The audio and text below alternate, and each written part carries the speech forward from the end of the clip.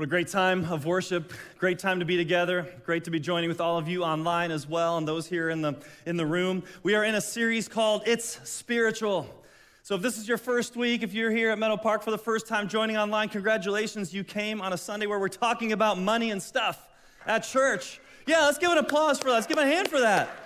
That's exciting. I know we come to church, we sometimes have this strange idea that we can't talk about money in church because there's spiritual things and then there's money and finances and business and we'll handle that part. God, you take care of everything else. Well, one of the key foundations, if you don't remember anything else from the series, just remember that it's spiritual with a dollar sign. How we handle our money and our things absolutely has everything to do with our faith as well. Because when we talk about faith and we talk about life and in the church, one of our responsibilities, our main responsibility is to make disciples, to grow as followers of Christ, and to learn what it means to be a fully surrendered follower of Jesus. And so money is a part of everyday life, isn't it not?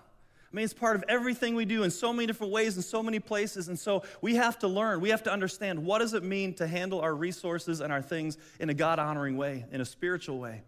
And so as we have been looking, even as we began last week, that there's this connection between our faith and our finances. That Jesus said, look, you can't serve both God and money. You'll love one and hate the other. You'll despise one and be devoted to the other. That there's this connection. You have to make a choice. And what we understood is that God's not after our money. It's not that God's after our money. What he's after our heart. He said, as Kyle mentioned earlier, right in the scripture, wherever your treasure is, there your heart is also. Our heart follows our treasure. Jesus said there's this link between these two. And so if God's not after our money, he's after our heart. And the way he finds our heart is how we handle our finances. It'll grow us in different areas of our faith.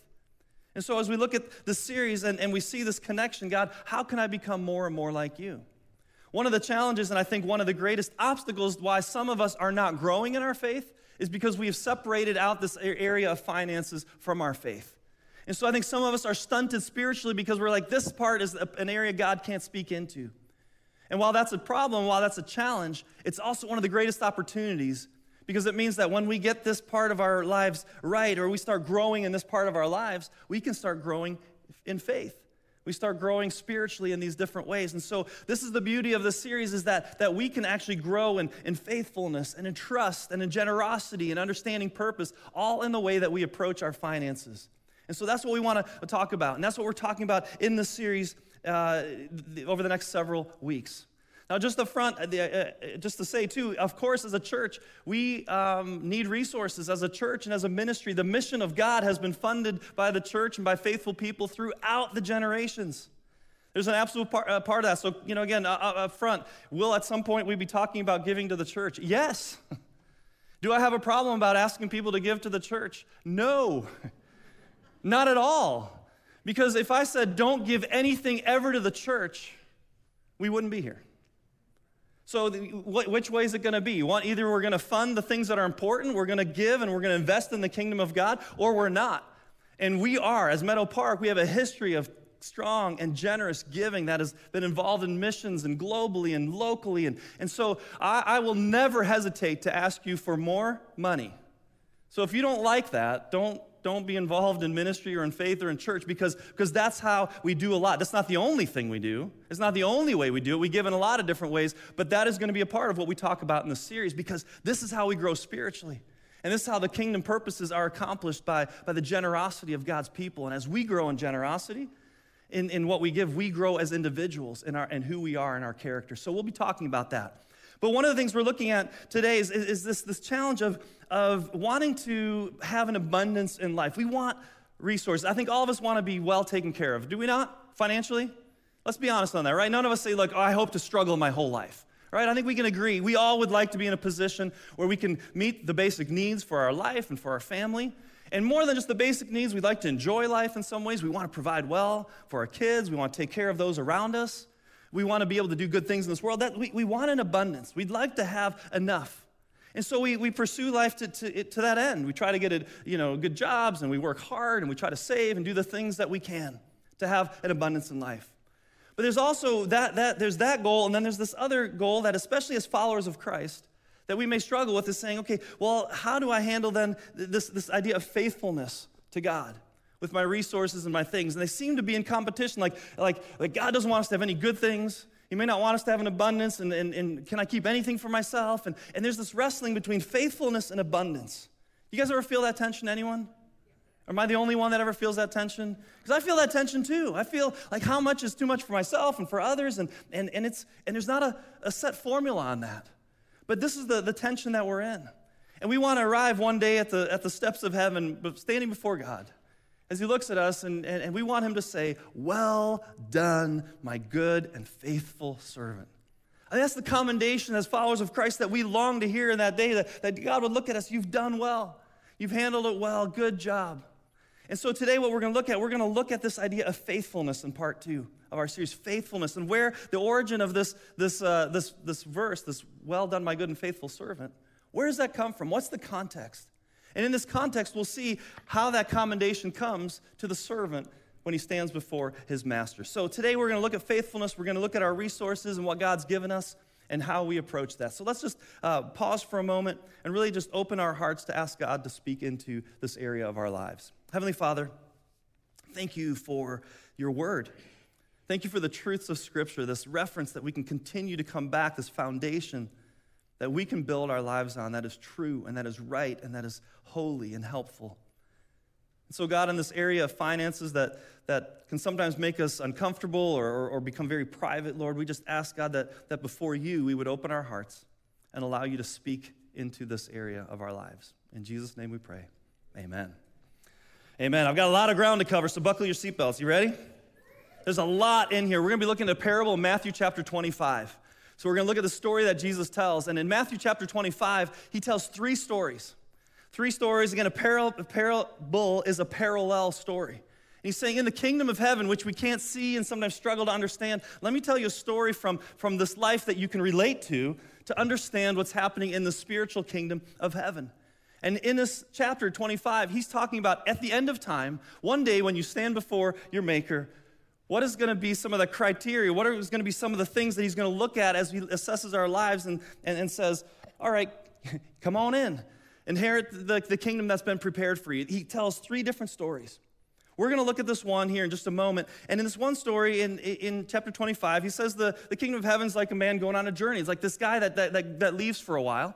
And before he leaves, he calls his servants together and he distributes some of his estate to them, and they're going to manage what he's been given, what they've been given. And then he's gone. And so they get to work and they each do something different with what they've been given, and eventually the man comes back. And he calls them to give an account for what they've done, and they begin to share. Here's what I've done, the first servant, the second servant, the third servant. And now they're going to see what's their reward, and how does the master respond. And so this is the parable that we're going to look at to see, okay, what has been entrusted to us and how do we handle that?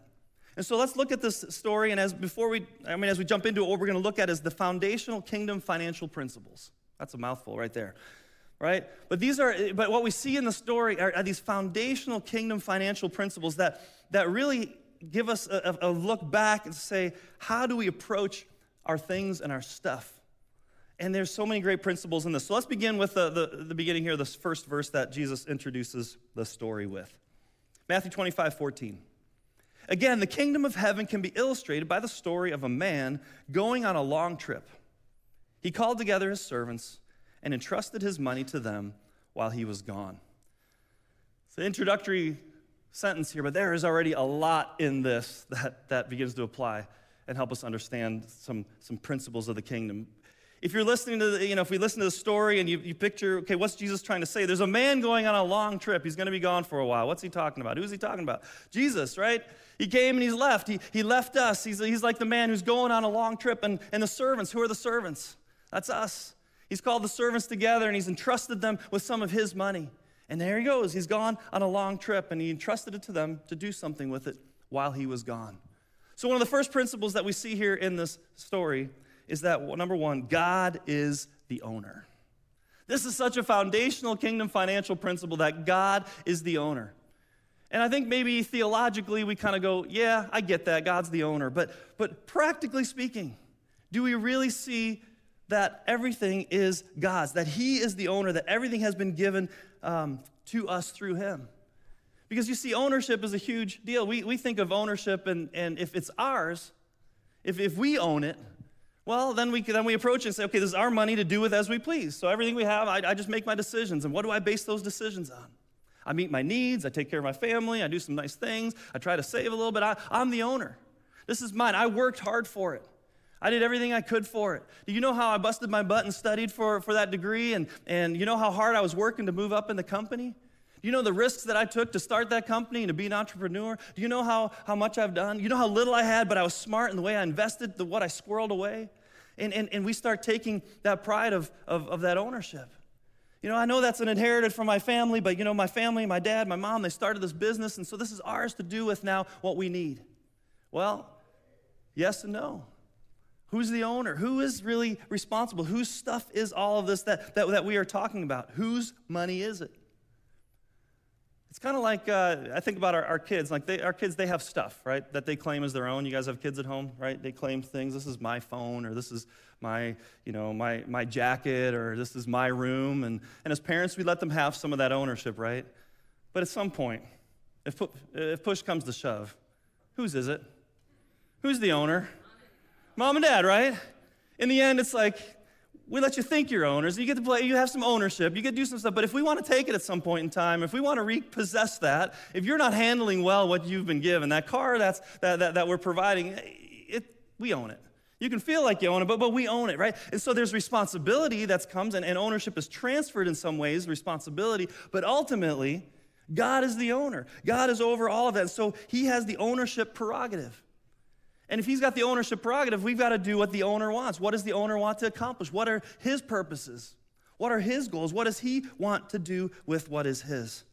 And so when we have this basic understanding that God is the owner, it's a fundamental shift that maybe, again, if you're new to faith or is beginning this journey, is start thinking like, man, this is not really mine. I thought that was mine. I thought that number in the bank account, I thought in my investments, I thought that was all mine.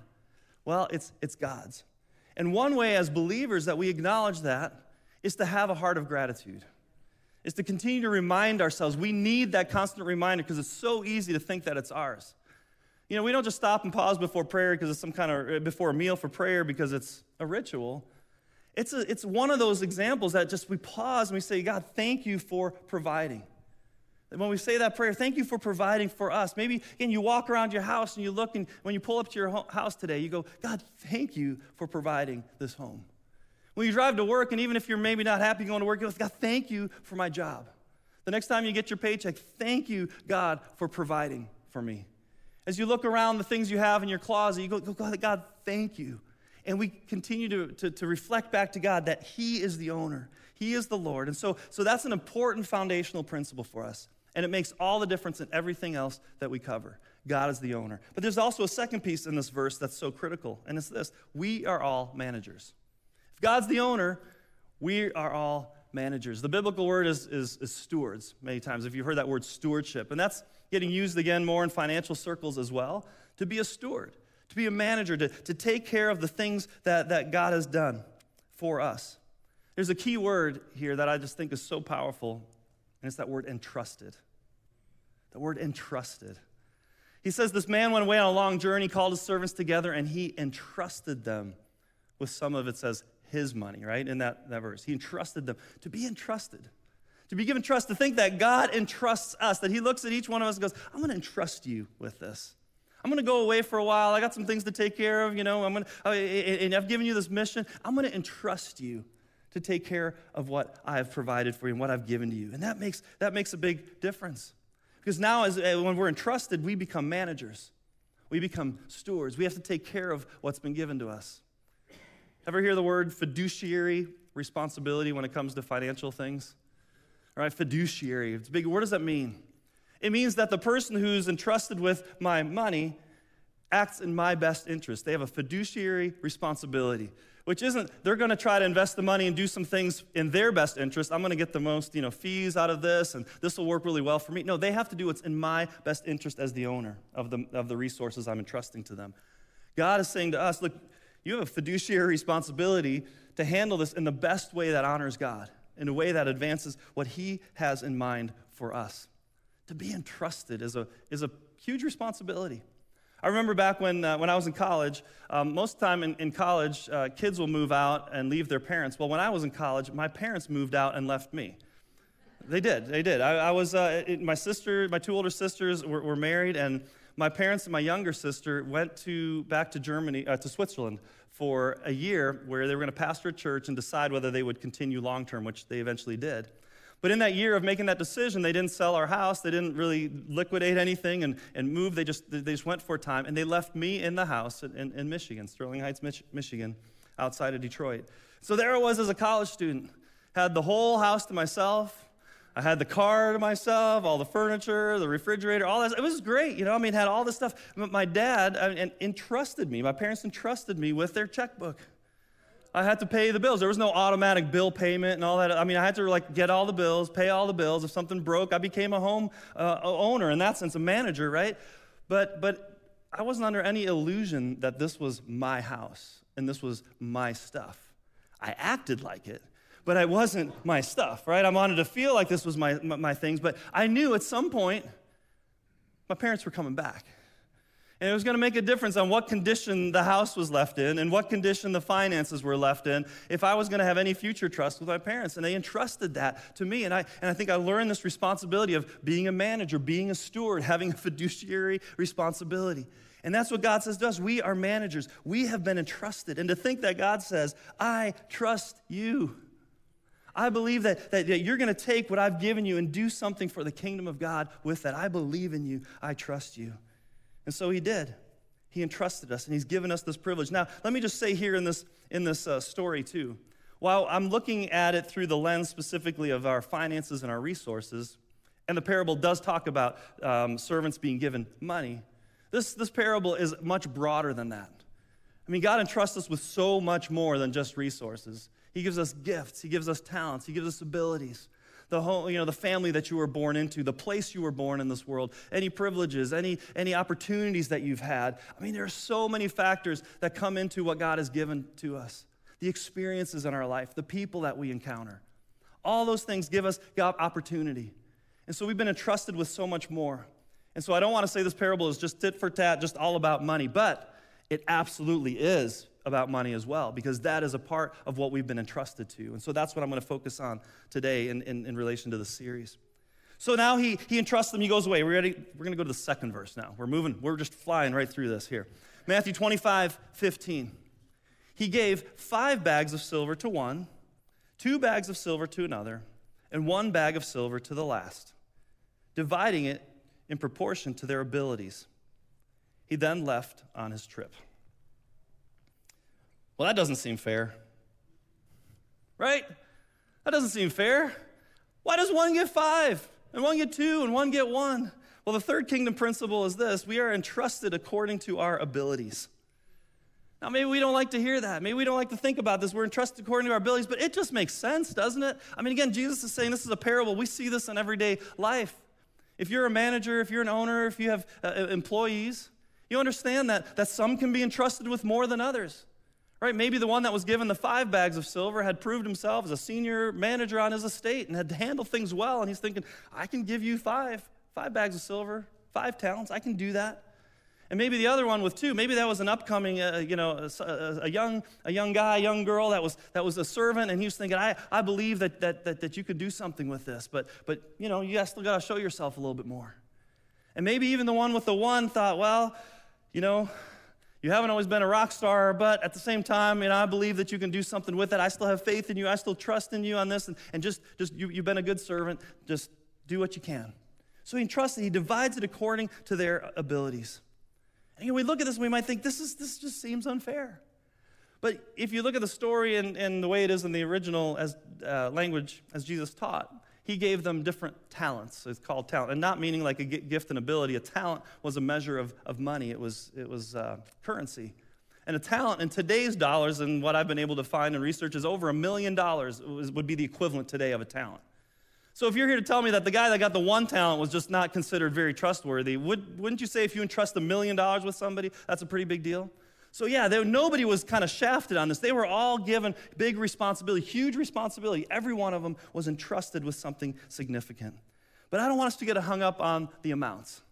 Because this is where so many of us get stuck. We get in the comparison game. Oh, why do those people have more than me? Why don't I ever get my fair share? Why am I always struggling? Or why can't it ever fall to me? Or some might be going, God, why did you entrust me with so much? I hate this responsibility and this burden. And some of you are going, I wish I had that problem, right? I mean, we compare. We look at others, and this is not about comparison. We're going to see that very clearly in this parable. And this could be the third principle as well, but I'll just put it in another way. It's not about the starting amount. It's what you do with it that counts. This is really important. It's not about the starting amount. It's what you do with it that counts. And so we're going to see that here in this next verse, and as we go along, Matthew 25, 16 to 17. So here now, they've been given the different amounts of money, the silver. The servant who received the 5 bags of silver began to invest the money and earned 5 more. The servant with 2 bags of silver also went to work and earned 2 more. But the servant who received the 1 bag of silver dug a hole in the ground and hid the master's money. So what we see here, not only are we entrusted, is God the owner, are we entrusted according to our abilities, and we're managers, what we see here is the fourth principle is that we have to start with what you've been given. You just got to start with what you've been given. That's the starting point. What did each of them do? One began to invest. The next one began to put it to work. It doesn't say how he did it. And the other one did some work too. I mean, digging a hole is not an easy thing. But he's getting to work. They had a plan. They each had an idea what they would do with it. They all understood, I've got to do something. The master's coming back. What am I going to do? Now, 2 began to work in a different way, and 1 just kind of played it safe. And so what we see even in this is there's this idea of like the one that played it safe was afraid. He just wanted to hold on to it, but the other 2 understood that it took some risk. To invest takes some risk, right? And risk leads to reward. This is a financial principle that we see. And even in the kingdom of God, it works the same way. Risk leads to reward. When we were in Arizona, Bruce Arians was the coach of the Arizona Cardinals. He's now the coach of the Tampa Bay Buccaneers. And I remember one of his interviews, and this kind of has stuck with me all the time. He was talking about just taking some chances in the game. And he said, hey, no risk it, no biscuit. Right? No risk it, no biscuit. You want the biscuit, you want to go for it, you're going to have to take some risk. You're going to have to take some chances. You're going to have to invest in something, and you have to kind of let go. When you invest, you let go of what you have. And you begin to make good and wise decisions. And so these guys began to risk. They began to take a chance. But the other guy didn't want to take any chances. He dug a hole in the ground, which took some work too, but just wanted to hide it away.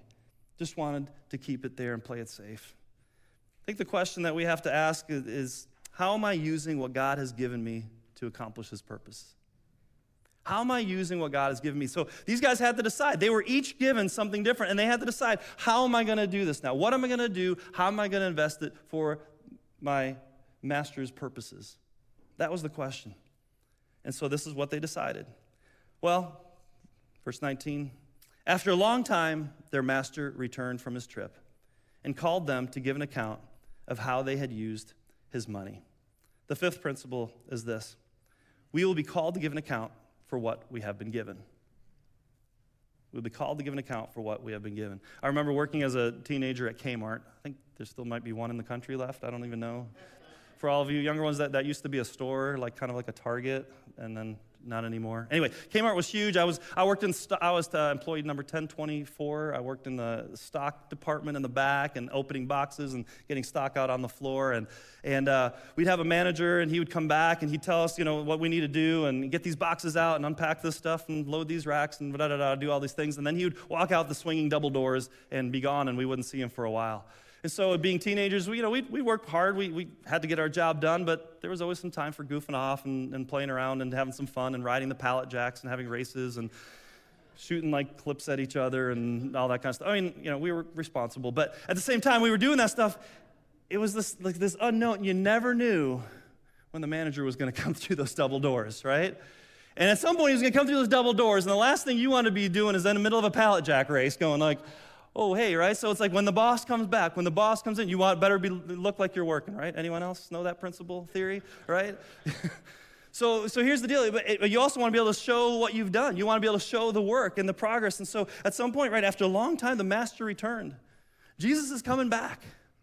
There is a point in time. There is a reckoning. There is a moment where God wants to know and see, what's my ROI? What's my return on the investment? I've entrusted you now. What have you done with that? And so we see the story. The master comes back and calls them to give an account.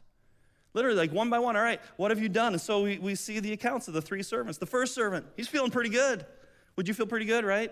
You've been trusted with millions of dollars and you doubled it, right? So the servant to whom he had entrusted the 5 bags of silver came forward with 5 more. And said, Master, you gave me 5 bags of silver to invest, and I have earned 5 more. Not surprisingly, here's the master's response. The master was full of praise.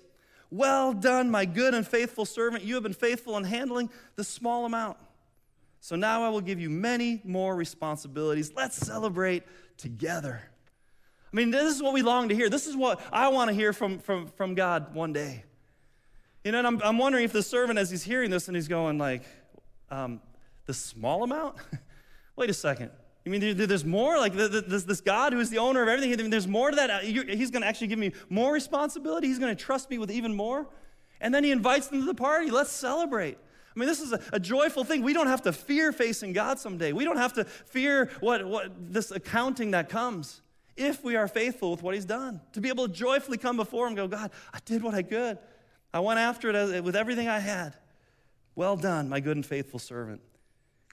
Well, the second servant now comes up, and he's got to be going, oh, good for you, buddy. I didn't do quite as much, but I'm hoping I'll still get some reward because I worked hard too. And so he steps up. The servant who had received the 2 bags of silver came forward and said, Master, you gave me 2 bags of silver to invest, and I have earned 2 more.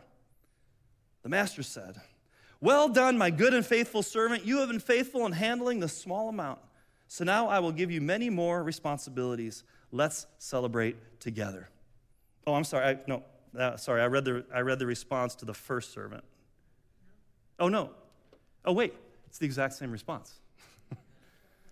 It's the exact same response. It's word for word the exact same response. Wait a second. One doubled like 5 bags of silver. The other one only doubled 2. What is the exact same response? Remember what I said? It's not the starting amount. It's what you do with it that counts. Right? And I think this is such a powerful part of Jesus' story. He's saying, stop comparing. Stop looking at everyone else and what they have and what you have and what they don't and who's doing what with their money. You do what you've been given, what you've been entrusted with. And if you handle that well, you're going to get the exact same reward as someone who maybe had more than you to work with. Don't worry about that. Stop comparing. Do with what you've been given. We've been called to give an account. And again, the small amount. Now the third servant comes up, and he's probably feeling a little more nervous. But at the same time, right, he didn't at least lose any money, right? He buried it in the ground, and so he comes with this dirty bag of silver, right? Dusted it off, brought it to him. Then the servant with the 1 bag of silver came and said, Master, I knew you were a harsh man, harvesting crops you didn't plant and gathering crops you didn't cultivate. I was afraid I would lose your money, so I hid it in the earth. Look, here's your money back. Well, of course, he harvests where he didn't plant. He's the owner. He's not the one who's planting the fields. He was gone on a trip. That was his job to invest. I mean, this is nothing surprising. The other 2 servants knew he wanted this money to be invested, to be worked, to be used. And yet he's making these excuses already and going, but at least here's your money back. Now, how would you feel if when you started as a young person, let's say someone gave you $100,000 to invest. And so you went to your an account investment manager, and you said, here's $100,000. I'm 20 years old, and I want this really to make a huge difference in my retirement. And then it comes time for retirement, and you come back, and he goes, here's your $100,000. How would you feel about that? Well, 30, 40 years later, what was worth $100,000 is now worth only like $50,000 or $40,000, right? It's not going to get you very far after a time. See, so he's coming a little nervous. Well, here's what the response is of the master. You wicked and lazy servant. Ouch. Why didn't you deposit my money in the bank? At least I could have gotten some interest on it. Not today. You're right. But it would have been a little bit more. He's saying even that would have been better than nothing, right? Barely. Now this parable ends. Now throw this useless servant into outer darkness where there will be weeping and gnashing of teeth. Jesus isn't sugarcoating this. I mean, I'm not saying this. I'm just reading the Bible right here, right? He's looking going, you didn't do anything? Wicked, lazy, get this guy out of here. Like, there's no place for you in the kingdom. You obviously didn't care about the things of the kingdom of God while I was gone. You didn't care about my kingdom now. Why would you care any further? You had all this time. You obviously made that choice that this is not of interest to you, so away. We had fear. And God is even, the master is even being gracious, saying, at least do something. Even if you earn 0.03% in the bank, would have been better than nothing. Do something with what you've been given. So we come back to that question, can we both be faithful stewards and have an abundance? This question that we're wrestling with, can we both have a lot and enough for God to provide and be considered and called faithful? Well, I love this point that Jesus is now driving this to in these next couple of verses. After the servant was sent away, he said this, then he ordered, take the money from this servant, the one who only buried it, take the money from this servant and give it to the one with the 10 bags of silver. Then here comes this golden nugget of truth. To those who use well what they have been given, even more will be given. And they will have what? An abundance. But from those who do nothing, even what little they have will be taken away. I mean, this is a powerful kingdom principle that Jesus is teaching here. We want to hold on. And this is such a spiritual principle all over. If we hold on and we try to hold on to everything we have, in the end, we lose out everything. But the fear and the challenge and the risk of saying, God, I open it up. God, I'm going to invest. I'm going to leverage what you've given me for your kingdom and for your purposes. And it feels like loss, doesn't it, when you give it up? It feels like loss.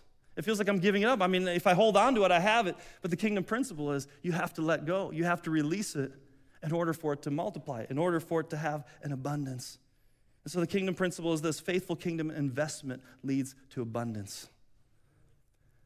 So investing in the kingdom of God, investing in the things that matter to God. And so we have to get on that page with God going, God, what's important for you? Your family is obviously important for God. He wants to provide. That's why he's providing for you. These servants didn't just have to have another job while they're investing this guy's money. No, they were his servants. They were well taken care of. They enjoyed whatever the privileges and rights were of being in that estate. And the responsibilities, and they were provided for. God's providing for you enough for all these things, but what are the purposes of the kingdom? What does he want you to do? And so God might be asking us this question: what did you do with what I gave you? How did you advance my purposes? And we have to ask the question, am I playing it safe? Am I playing it safe, or am I going to take some risks? I'm going to trust God with increasing amounts of God, okay, maybe I'll just do a little bit, and maybe we'll see what happens. You've given me 1 bag of silver, I'm going to invest that. And maybe you've learned over time to be entrusted with more. And so what we want to do is we want to grow in our generosity. We want to grow in our ability to be invested in the kingdom. And I want to teach you and show you this tool, this generosity ladder. Because again, part of our discipleship, part of what it means to grow as a follower of Christ and to take steps in the kingdom is to grow in generosity. We want to be marked by generosity. And to have, not that money has power over us, but that we can say with money and things, God, here's increasingly what I want to do for your kingdom. And so as we look at this generosity ladder, I want to challenge you saying, where are you and what step can you take up the generosity ladder? Because as we grow on that generosity ladder, that's an increasing of faith and of trust and also seeing what God does in response. So the first level of the generosity ladder is simply this: start giving. Start. Are you burying in the ground what you've been given? Or are you going to invest it in some level? Are you going to do something with it? Just start. And what we see all the time over my years of ministry, it's that moment when somebody first gives to the church, gives to the ministry, begins to do something. We even have, we call it the Dollar Club. You can start with just $1 and say, I'm a part of something that's happening in the community to help somebody in need, to have resources there for the church. But it begins to connect you to the mission and the ministry in a way. Beyond just saying I'm worshiping and I'm receiving spiritually and I'm growing and I'm praying and I'm doing those things. It's spiritual to begin this route of generosity. Just start. If you haven't begun, that's the simple, even though it can sometimes be a large first step, to take that step and to start giving. But once you've started giving, maybe you've started giving, you've given something at some point in time, now the challenge is to give consistently. This is where faithfulness comes in more into place, consistently to say, all right, generosity, I've done some, but how can I do this consistently over time? This is a part of my life. I'm going to set aside a certain amount every week. And what happens, just like in finances in the kingdom of God, when you invest significantly and continually over time, it grows. So even if you start with $10 a week, you might say $10 is nothing, but at the end of the year, you've given $520. Have you ever done that, right? You saved little by little, you felt like it's not going anywhere, but over time, you realize the investment. In the kingdom, your investment grows. You're investing that, so find a way to maybe take that step to say, all right, I've done here and there giving, but I want to start giving consistently. Another step up that giving generosity ladder is to give intentionally. Now, intentionally is where I look at my finances and I look at my things and I say, okay, how do I grow intentionally in like a percentage giving? Because the Bible talks about percentage giving. It's the tithe. We're going to look at that more later in the series as well. But the tithe is 10%. Well, intentional giving is to start saying, here's my income, here's what I have. Maybe I'll do 3% or 5% or 7%, or maybe every year I'm going to try to increase year over year. I'm just going to try to grow in that generosity. And what difference does that make? Well, it starts stretching our heart. We trust God, and we realize, man, I trusted God with 5%, and look, I'm still here. I'm still alive. There's still food on my table. I'm still living what I need. God's providing, and actually he's provided in ways that's made up for that difference. I think I can trust him with maybe 6%, maybe 7%. I'm going to trust. This is the faith aspect of how we grow. And we can't just lock in somewhere. It's the idea of growing towards the tithe. That's the idea of giving intentionally. Well, the next rung on that ladder is to give a tithe. This is a biblical principle. This is a benchmark that's been set through Scripture as this 10%, the first 10%. Has been a faithful mark for followers of Christ in the Old Testament and the New Testament, those that have supported the work and the mission of the temple in the Old Testament and the kingdom and the church throughout generations. To say, here's the first part, the tithe. And I think it's a beautiful place and a way that we want to say, God, I want to honor you in that. But notice it's not the final step, because it's not about a mathematical equation that says, check box, I've done one of these, or check, I've tithed, now I'm good. Because there's another level beyond the tithe, because as we talked about, who owns everything?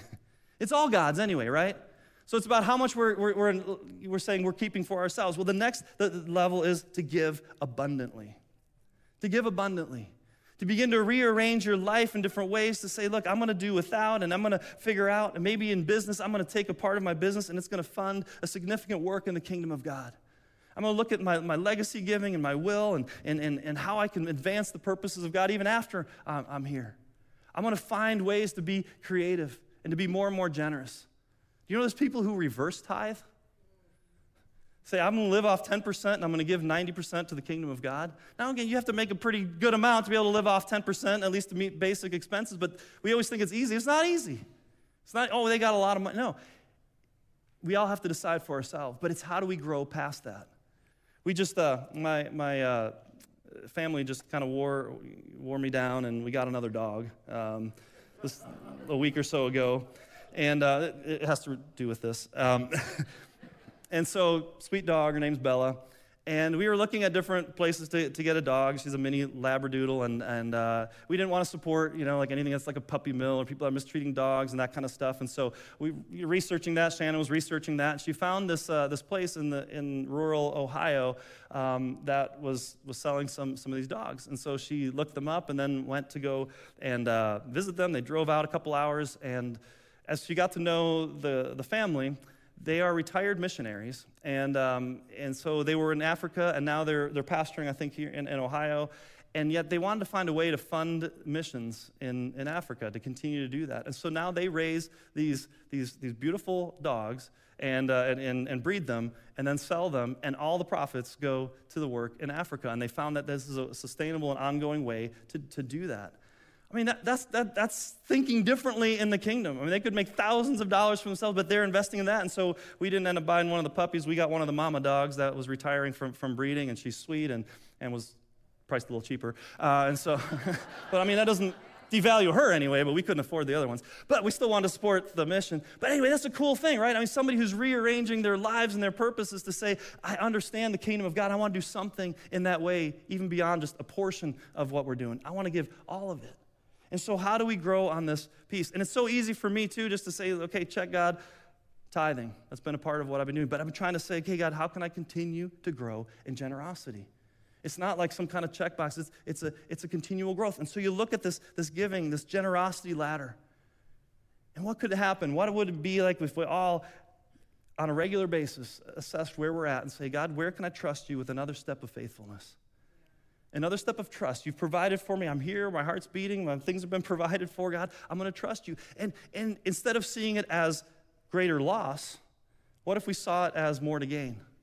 If we saw it as, oh, if you've been entrusted with a little, God's going to say, I'm going to bless you with even more. You'll have an abundance, that principle that's there. God is faithful and will provide. And we'll talk some more about that in the weeks to come. How do we grow in that faithfulness? How do we come to the day and the point in time where Jesus says, well done, my good and faithful servant? And remember, in the end of all this, he says, let's celebrate together. This isn't intended to be kind of a heavy, burdensome, laborsome thing. This is about joyful giving. This is about joyfully investing, going, God, I want to be about the kingdom of God. I want to do and be a part of what you're doing in this world. You've blessed me so much. I want to be faithful in what you've given me. And to hear God say one day, well done, my good and faithful servant. Let's celebrate together. Let's pray. Heavenly Father, thank you for this challenge. And God, this reminder in the story. It's not a heavy-handed story that, whoa, be careful, I'm going to return someday. But God, to say, can we be a part of your purposes? We love being a part of your kingdom, God. We are so thankful that you have loved us and given your life for us. And that you care for us, and that you provide for us, and that you give us hope and forgiveness. You give us healing, you give us freedom. And Father, we want others to experience that. We want to be about these purposes in your kingdom. So Father, on behalf of all of us here, I just say thank you for the abundant blessings that you shower on us each and every day. Help us to see them with eyes wide open. And Father, may we joyfully be about your work in the kingdom, to be generous with what you've given us, to challenge ourselves to keep growing and to trust you and to see your faithfulness in that. And Father, we celebrate the impact of what's happening all around us, lives that are changed, the growth that's happening, and people's, the transformation in this place and in the community and around the world. We're so thankful we get to be a part of that. Lord, thank you for blessing us in so many ways. And God, thank you for your faithfulness to us. We give you honor and praise. In Jesus' name, amen.